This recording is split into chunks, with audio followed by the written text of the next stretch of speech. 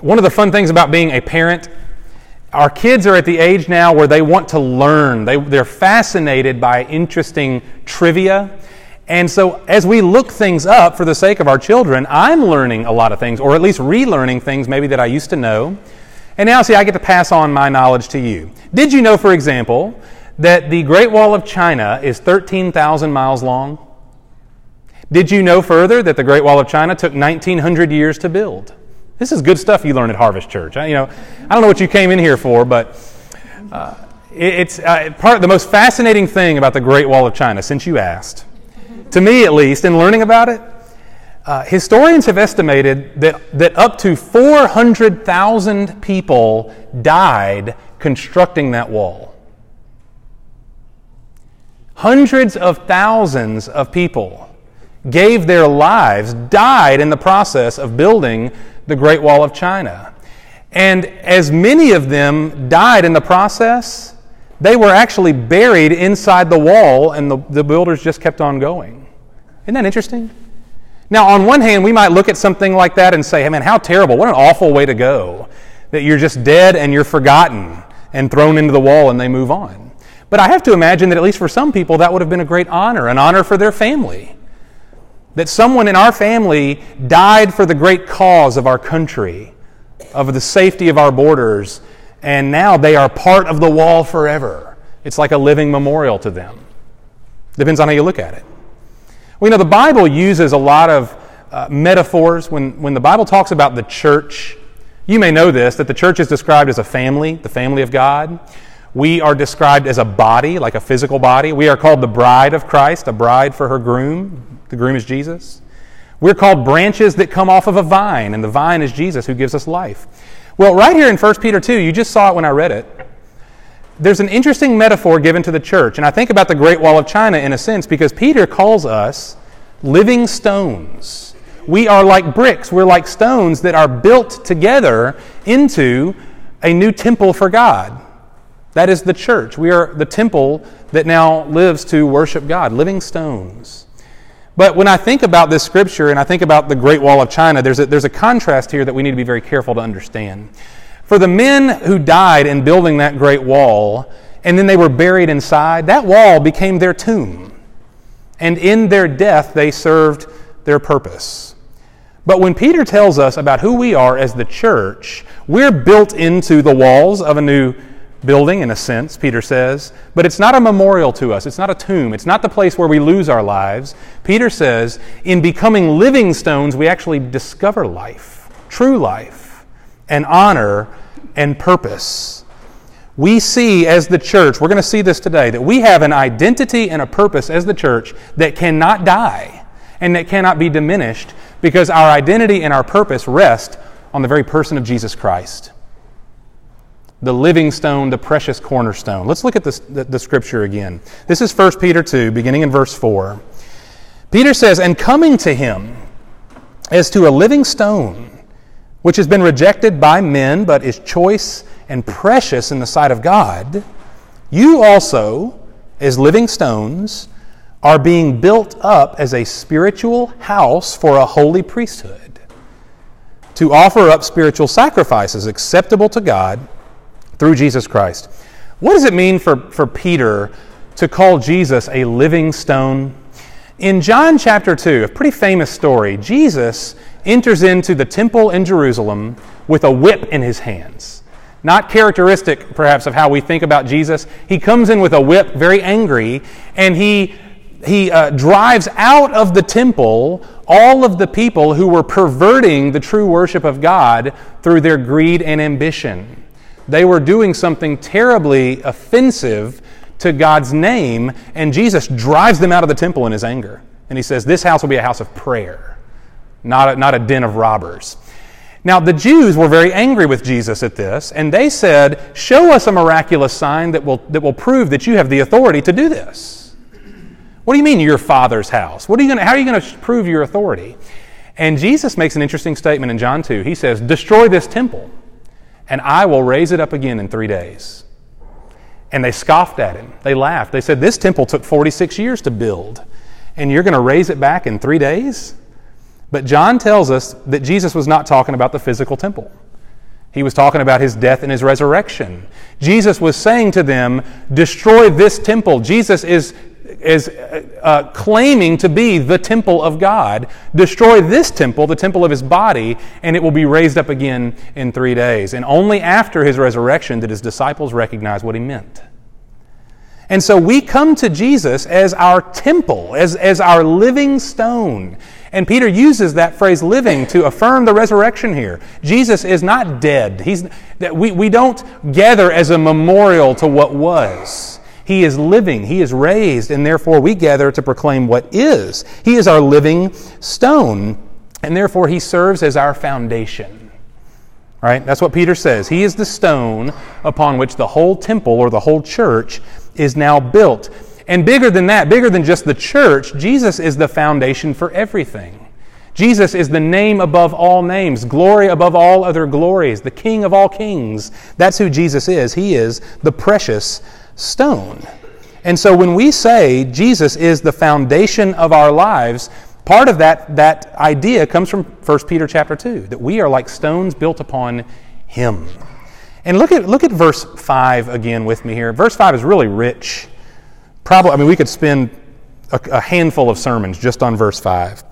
He says, you also as living stones, that's us, are being built up as a spiritual house for a holy priesthood, to offer up spiritual sacrifices acceptable to God through Jesus Christ. So we notice Jesus is our living stone, but then Peter says you're a living stone too. The church, we are living stones. And we are being built up into a temple, a spiritual house. Now, here's why this matters to us. This is not our context so much.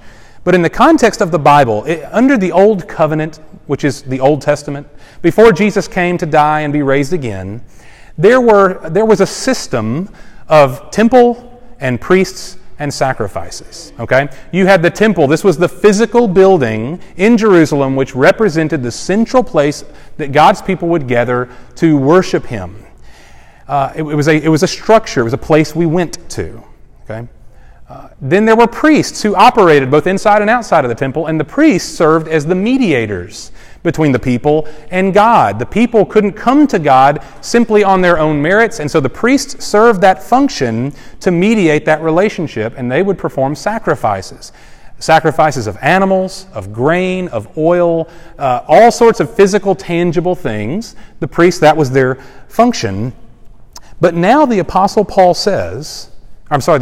Peter says, there is no more physical temple.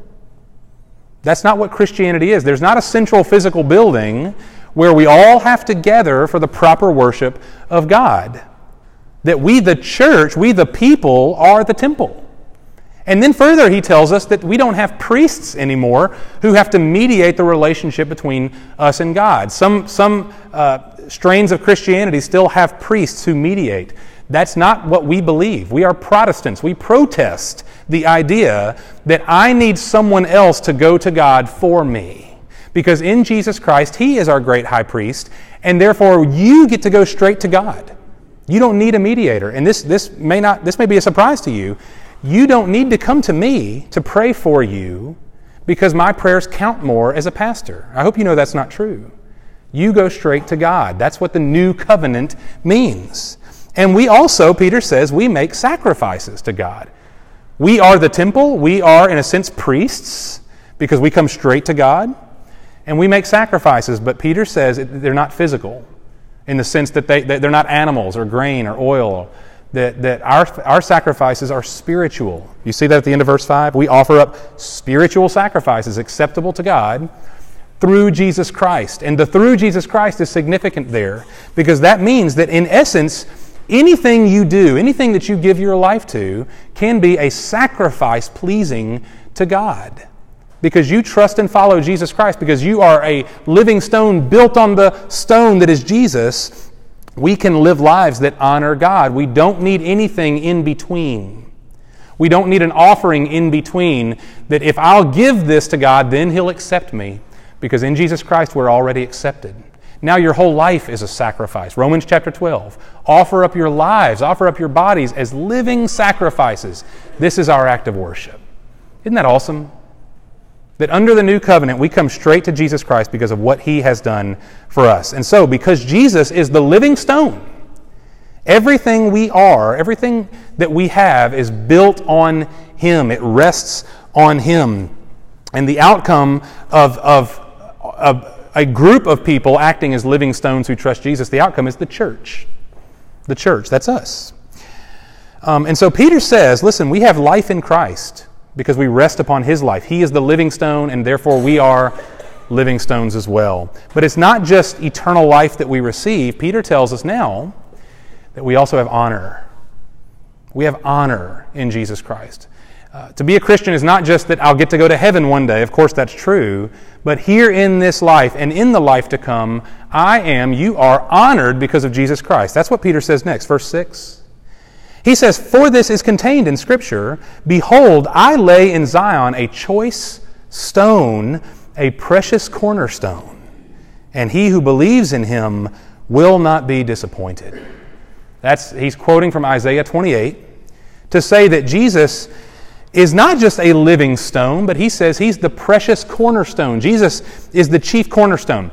A cornerstone was the first stone laid down on a foundation for a building, by which every other stone in the building found its measure and its fitting. Everything else fit around the cornerstone. The cornerstone was absolutely essential to the integrity of the building.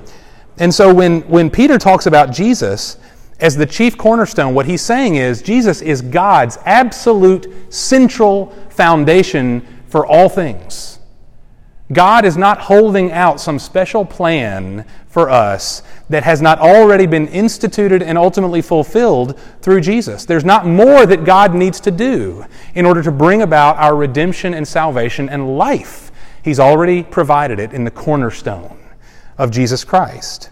And those who believe in Him, Peter says, will not be disappointed. Now, that's a pretty big understatement all by itself, that last little verse. Let me tell you what that means. Those who believe in Jesus as the cornerstone will not be disappointed, or will not be put to shame, maybe is another way of translating that. Think about this. Peter's audience, in 1 Peter, these were people who were being very harshly persecuted for their faith.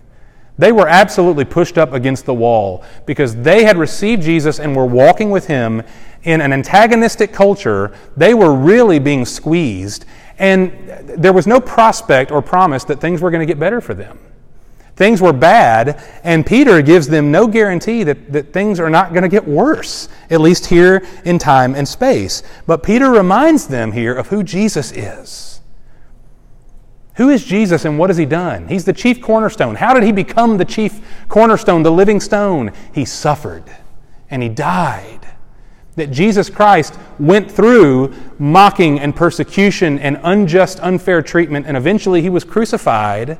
But Peter reminds us that Jesus has been vindicated. He is not still in the grave. The grave is empty. The tomb is empty, and Jesus has been raised. Therefore, even though men have rejected Him, He is choice and precious in the sight of God. He has been raised again to honor, and Peter says, so too will you.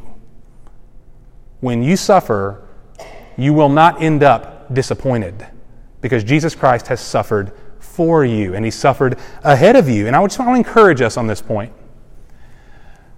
When you suffer, and we all do, but when you suffer, especially when you suffer unjustly, and again, we all do, when we suffer for reasons that we cannot comprehend, or perhaps for what seems to be no good reason at all, Peter's reminding us and encouraging us on this point. Whatever reason God has for allowing that pain in your life, we may not know. But Peter says it's temporary. It's temporary and it's purposeful. It's meaningful because of Christ. Because He suffered for you, you will not be put to shame. Because He has been vindicated in His resurrection, so too will you. You will be vindicated. You will receive what the Bible calls glory and honor and immortality. Because Jesus Christ is your forerunner. He has gone ahead of you through His suffering and through His honor on the other side of it. That ought to bring us courage, because we struggle through this life. But Jesus went ahead of you, and now he waits for us, his bride, with honor to bestow. That's what Peter's telling us. Now, that's wonderful news, but it's only one side of a coin here. And if you think about it like this, Peter shows us the good news, but here in 1 Peter 2, he also gives us the bad, okay? Because Jesus as the cornerstone, that's only good news for those who trust him. That's verse 7. He says, this precious value, this honor, then is for you who believe.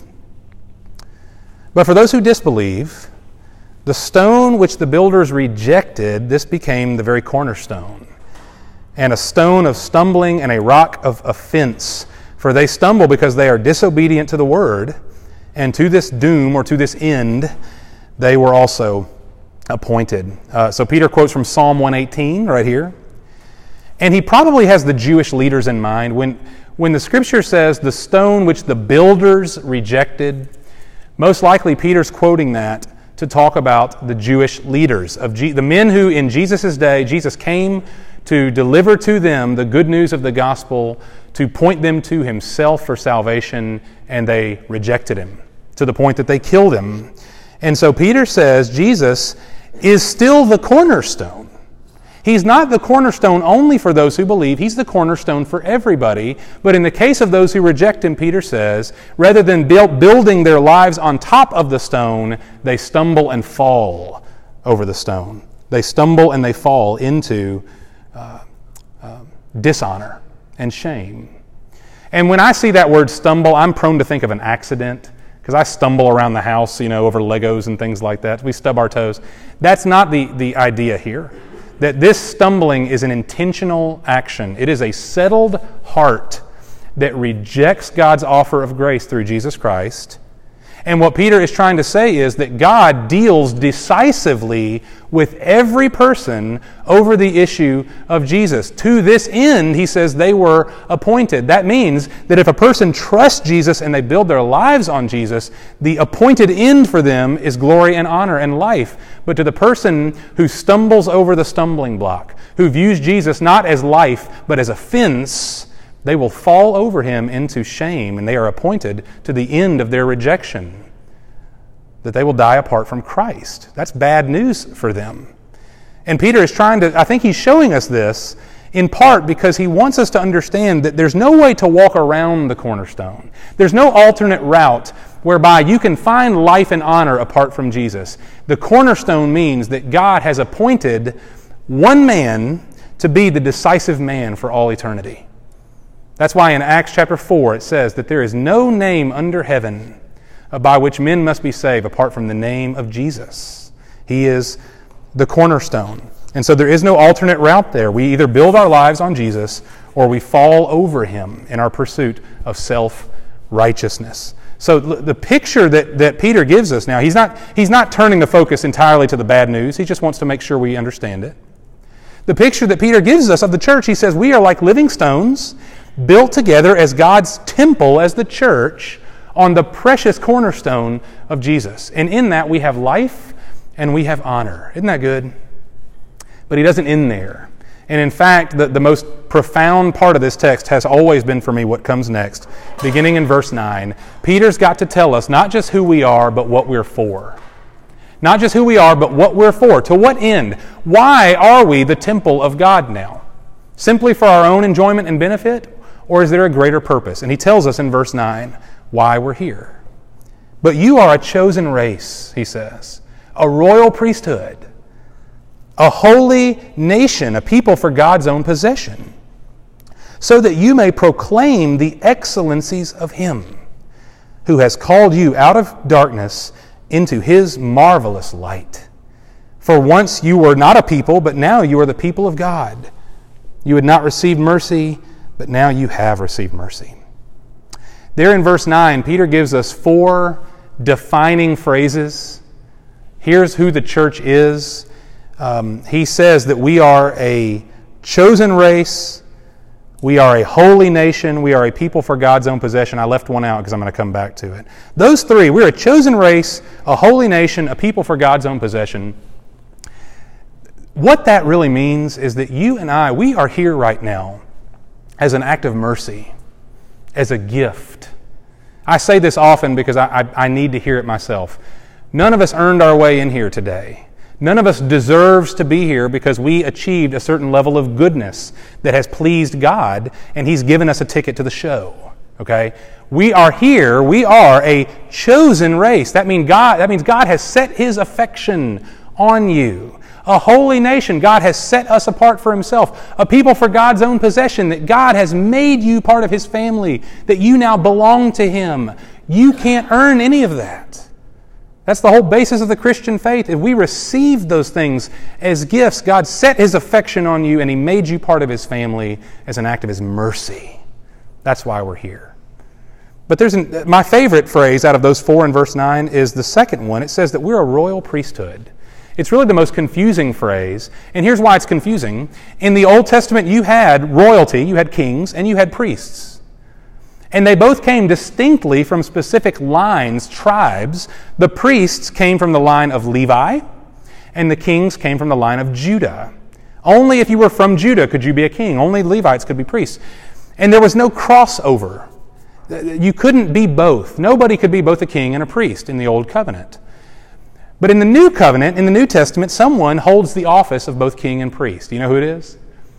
It's Jesus. Jesus divinely fulfills both offices. He is king and He is priest. Something unthinkable, something unheard of yet, but in the divine Son of God, He is both. And Peter says, not that Jesus is the king and priest. We know that's true. Hebrews tells us a lot about that. He says, you are a royal priesthood. Because we have been united with Christ, He says, you are royal and you are priestly. An absolutely mind-boggling thing. To us, it may not mean much, but to these people in this culture, oh my goodness. I'm royal. You are royal because we have been adopted into the family of God. The very King Himself has made us His children. And we are priests, remember, because we have a unique privilege of coming directly to God on the basis of His grace. We don't need any go-between for us. We are priests who come straight to the Father. And beyond that even, we're priests in the sense that we serve on this earth the wonderful function of the harvest. We are harvesters. We talk about that a lot here.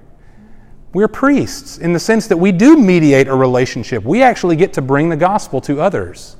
That because of our influence and our words, we can actually help others to see the gospel of Jesus that we have received. And in that way, we're priests. We are a royal priesthood.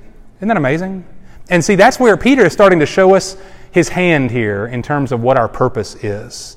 Verse 9, those 4 principles that we just looked at all by themselves are wonderful, but there's a so that in the middle of verse 9. Did you catch it? And the so that is absolutely essential. He says we are who we are in Christ so that we may proclaim the excellencies of Him who has called us out of darkness and into His marvelous light. So God, by His grace, has given us a position that we could not deserve. We're His children. And as His beloved children, we have a position that we can never lose. We couldn't earn it, we can't lose it. But now, Peter says, with all of those riches in our account, we are sent out into the world to disperse them, to share the riches of Christ with others. That's our primary mission for life. That's what the church is called to do. That's why always, when God brings a person in by His grace, He delights to send that person back out with His purpose. When God brings a person in by His grace, it is in part that He might send you back out for His purpose. And that's what Peter's going to tell us our purpose is, to proclaim the excellencies of Him who has saved us. One of the interesting stories that comes out of ancient Greece. We're all over the map today, by the way. We're the Great Wall of China. We're in ancient Greece. You may have heard this story. If you haven't, it's wonderful. You'll never forget it. It's of a man named Pheidippides, or Pheidippides. I'm not sure how you pronounce it. Pheidippides sounds more fun, but a man named Pheidippides, who was a Greek man stationed with the army, the Greek army, in the city of Marathon. He was not a soldier. He was what's called a runner. Okay, and here's what happened in Marathon. The Greeks were seriously outnumbered by the invading Persians, but to everyone's shock, the Greeks prevailed. They won the Battle of Marathon, at which point Pheidippides left the city and ran as fast as he could from Marathon to the city of Athens, about a 25-mile journey. And that is, if you're wondering, that's where we get the term marathon from this story. He runs from Marathon to Athens, and upon reaching the city of Athens, everybody in the city is gripped with fear, assuming the worst, assuming defeat. And yet Pheidippides looks out at the city, everyone gathered and paying attention only to him, and he yells out 2 words, "Rejoice! Victory!" And with those words, Pheidippides fell over dead from exhaustion. Now, he is an example of what the ancient Greeks called an evangelist. That's their word, not ours. Did you know that? He was an evangelist. He was someone who comes to proclaim good news of great joy. Someone who comes to proclaim victory. He's the runner responsible for spreading the good news. And see, this is what Peter calls us to be as the church. As of first importance, he says, this is your purpose, to proclaim the excellencies of God, like the very first marathon runner who expended all of his energy, even to his dying breath, in order to shout to his people, "Rejoice! Victory!" Peter says, now, see, that is our divine privilege, and that's our responsibility. That's who we are. More precious than anything else that we can give our lives to, Peter says, we are now the evangelists who proclaim the good news. And here's an interesting thing about that story. Pheidippides was not a soldier, meaning he had no hand in the battle. He had no enemy blood on his hands when he ran to Athens. He was simply the messenger. He didn't fight. He just proclaimed. And the people to whom he proclaimed the message, they had no hand in the battle, of course. They were completely helpless. Their entire lives and their future were dependent on the outcome of that battle. And all they could do was wait for the news of either victory or defeat. You notice that's what we are as Christians. That on one hand, we're like Pheidippides. We had no hand in the decisive battle. The battle for sin, the battle for death has been won. It's been the victory has been claimed not by us, not by our own moral goodness, but by Jesus Christ and what He did on our behalf. The battle's been won. And now, as we proclaim that victory, we don't proclaim it to people who don't need it.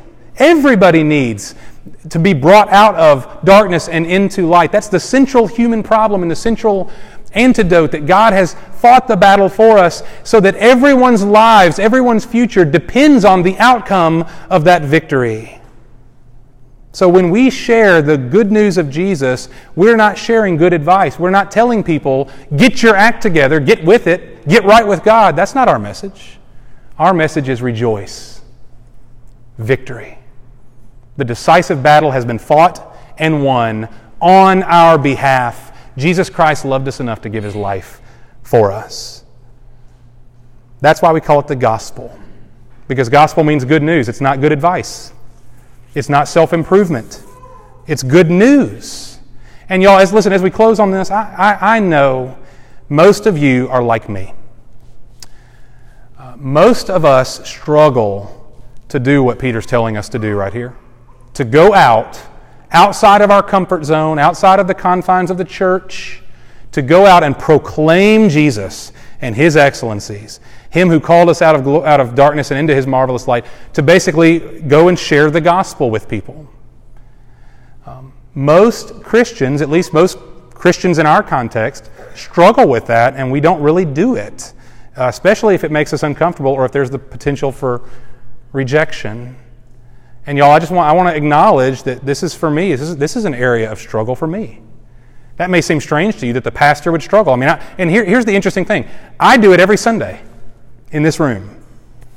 But if you get me, alone with somebody at a coffee shop or somebody who might be antagonistic or who might think I'm loony, I clam up just like anybody else. I'm not as bold in those confines as I am here. And I want you to understand that this is something I need. I need to grow in this. I need this command to infiltrate my heart and my life, just like perhaps you do. But I want to encourage you also in this. It's never been easy. Our social, cultural moment is not unique to us. It's never been easy to share the gospel. Again, think about who is reading this letter in the first place. The people reading 1 Peter, they were being persecuted. They were being maligned for their faith. Because they were Christians, they were being pushed up against the wall. And Peter says, go proclaim Jesus to these people all the more. The people who you know hate you for what you believe. It wasn't easy for them. And yet, if we understand what Jesus Christ has done for us, and we grasp now what He's called us to do, then it only makes good sense. It's like having the cure for cancer. You would never bottle that up and keep that to yourself, only for me and my family, just in case. No, you would shout it from the rooftops. You would make it known as far and wide as you possibly could for the good of others. And here's something we have that's even greater than that, something more ultimate than that. And that is the antidote for sin and death. That is the grace of Jesus Christ, the light that overpowers the darkness. And so if God has so lavished His grace on us as the church, we don't view this text as marching orders that we just have to obey because God's going to be mad at me if I don't share my faith. This is our joy. This is our privilege. It is our responsibility, yes, but like Philopaetus, who witnessed the victory and expended all of his energies, he ran with all of his might so that he might proclaim that message. That's us. And that's what God has given us the privilege to do. Not something we get to do in heaven. There's no need for it there. But between now and then, it's ours. The harvest is plentiful, Jesus said, but the workers are few. And we ought to pray that God would send out more and more into the harvest. That's us. That's us. That's not just pastors and missionaries. That's you and me. That's us. And so here's what I want to encourage us in as we close. If you're like me, you struggle with this, you clam up, you freeze up, you get nervous, you fear rejection, whatever the issue may be. Let it start for us, not with a plan, but with a heart. That we would ask God for a heart like this. I really believe that's where it starts. I believe that this is a prayer that God will absolutely answer yes to. He will not say no to you if you ask Him, God, give me a heart that wants nothing more than to proclaim your excellencies, than to let others know with great joy what you have done for me and what you have done for them. Give me that heart. And if you will give me that heart, Father, then open up doors of opportunity. Put me in front of people that I can meet and get to know. Put me in front of people that perhaps I've known for a long time, but I've stopped short of sharing the hope that is within me. Father, if you would give me that kind of heart and open those kind of doors, I promise you He will, then Lord, I'll be courageous enough to step through them. And I may stutter through it, I may be awkward as anything, but I'm going to do simply the natural outcome of what God has done for me. If He has made me alive in Christ, then it only makes sense that He would send me out to proclaim that message of life to others. That is ours. That is a unique privilege that we have as the church. And as we pray, I want to encourage you in this. There's a unique personal commitment required here, yes. But Peter tells us to do this in the plural. As the church, as living stones, plural, built up into a spiritual house. The church, we get to do this together. We encourage each other. We spur each other on together. If you struggle to do this personally, so do I. But we're not called to do it alone. And so let's pray that God would equip us together for this wonderful privilege. Lord, I ask this morning that you would not allow us to simply enjoy your blessings without being shot out of a cannon into our community, into our families, into our workplaces, our schools, wherever it may be. I pray, Lord, that we would not sit back and enjoy what we've been given, but that we would be propelled outward. If we really believe that Jesus Christ is the chief cornerstone, there's no alternate route whereby a person can find life, then, Father, I pray that we would have a deep sense of a burden, of an obligation. We've got to make Jesus known. He is the only light in this great darkness of our world. He is the only hope we have for a life that transcends sin and death and darkness. And so, Father, I pray that you would delight to impress this on our hearts. This is not just something we ought to do, and we'll feel guilty if we don't. This is something, Lord, that you've given to the church as of first importance to proclaim, to tell, to run and tell, Lord, even if it meant our dying breath, for us to shout rejoice, victory. That, Father, we would give our lives to this. And so, Father, as you call us into this, make it clear that, Father, this is not ours to do alone, but together. And I pray encourage us, even as we consider who sits on our right and our left this morning, that, Lord, this is our gift. We are living stones, plural, and this is our responsibility, that we together proclaim you. And Lord, I pray that takes maybe some of the pressure off of us. That, Lord, you're the one who brings salvation, not us, and you call us to do it together, Father. And so teach us as Harvest Church what that looks like. That may not be our experience in the past, that the church does it together, but Lord, I pray that this would be who we are. And that, Lord, where we are fearful, where we are anxious, where we are introverted, where we feel ignorant, we don't know enough about the Bible, whatever it is that is for us a hurdle in the way, Father, let's cross those hurdles together. And let's encourage each other to be about this. Our community needs this message and needs a Savior. And I pray, Lord, that you would make that truth to weigh on our hearts. Don't let us be content, Father, until we have proclaimed you this week. Even if we do a really bad job of it, Father, push us out there together and let us learn what it is to make you known, to shout rejoice, so that others might receive the victory that we have come to know in Christ. And we ask it in his name.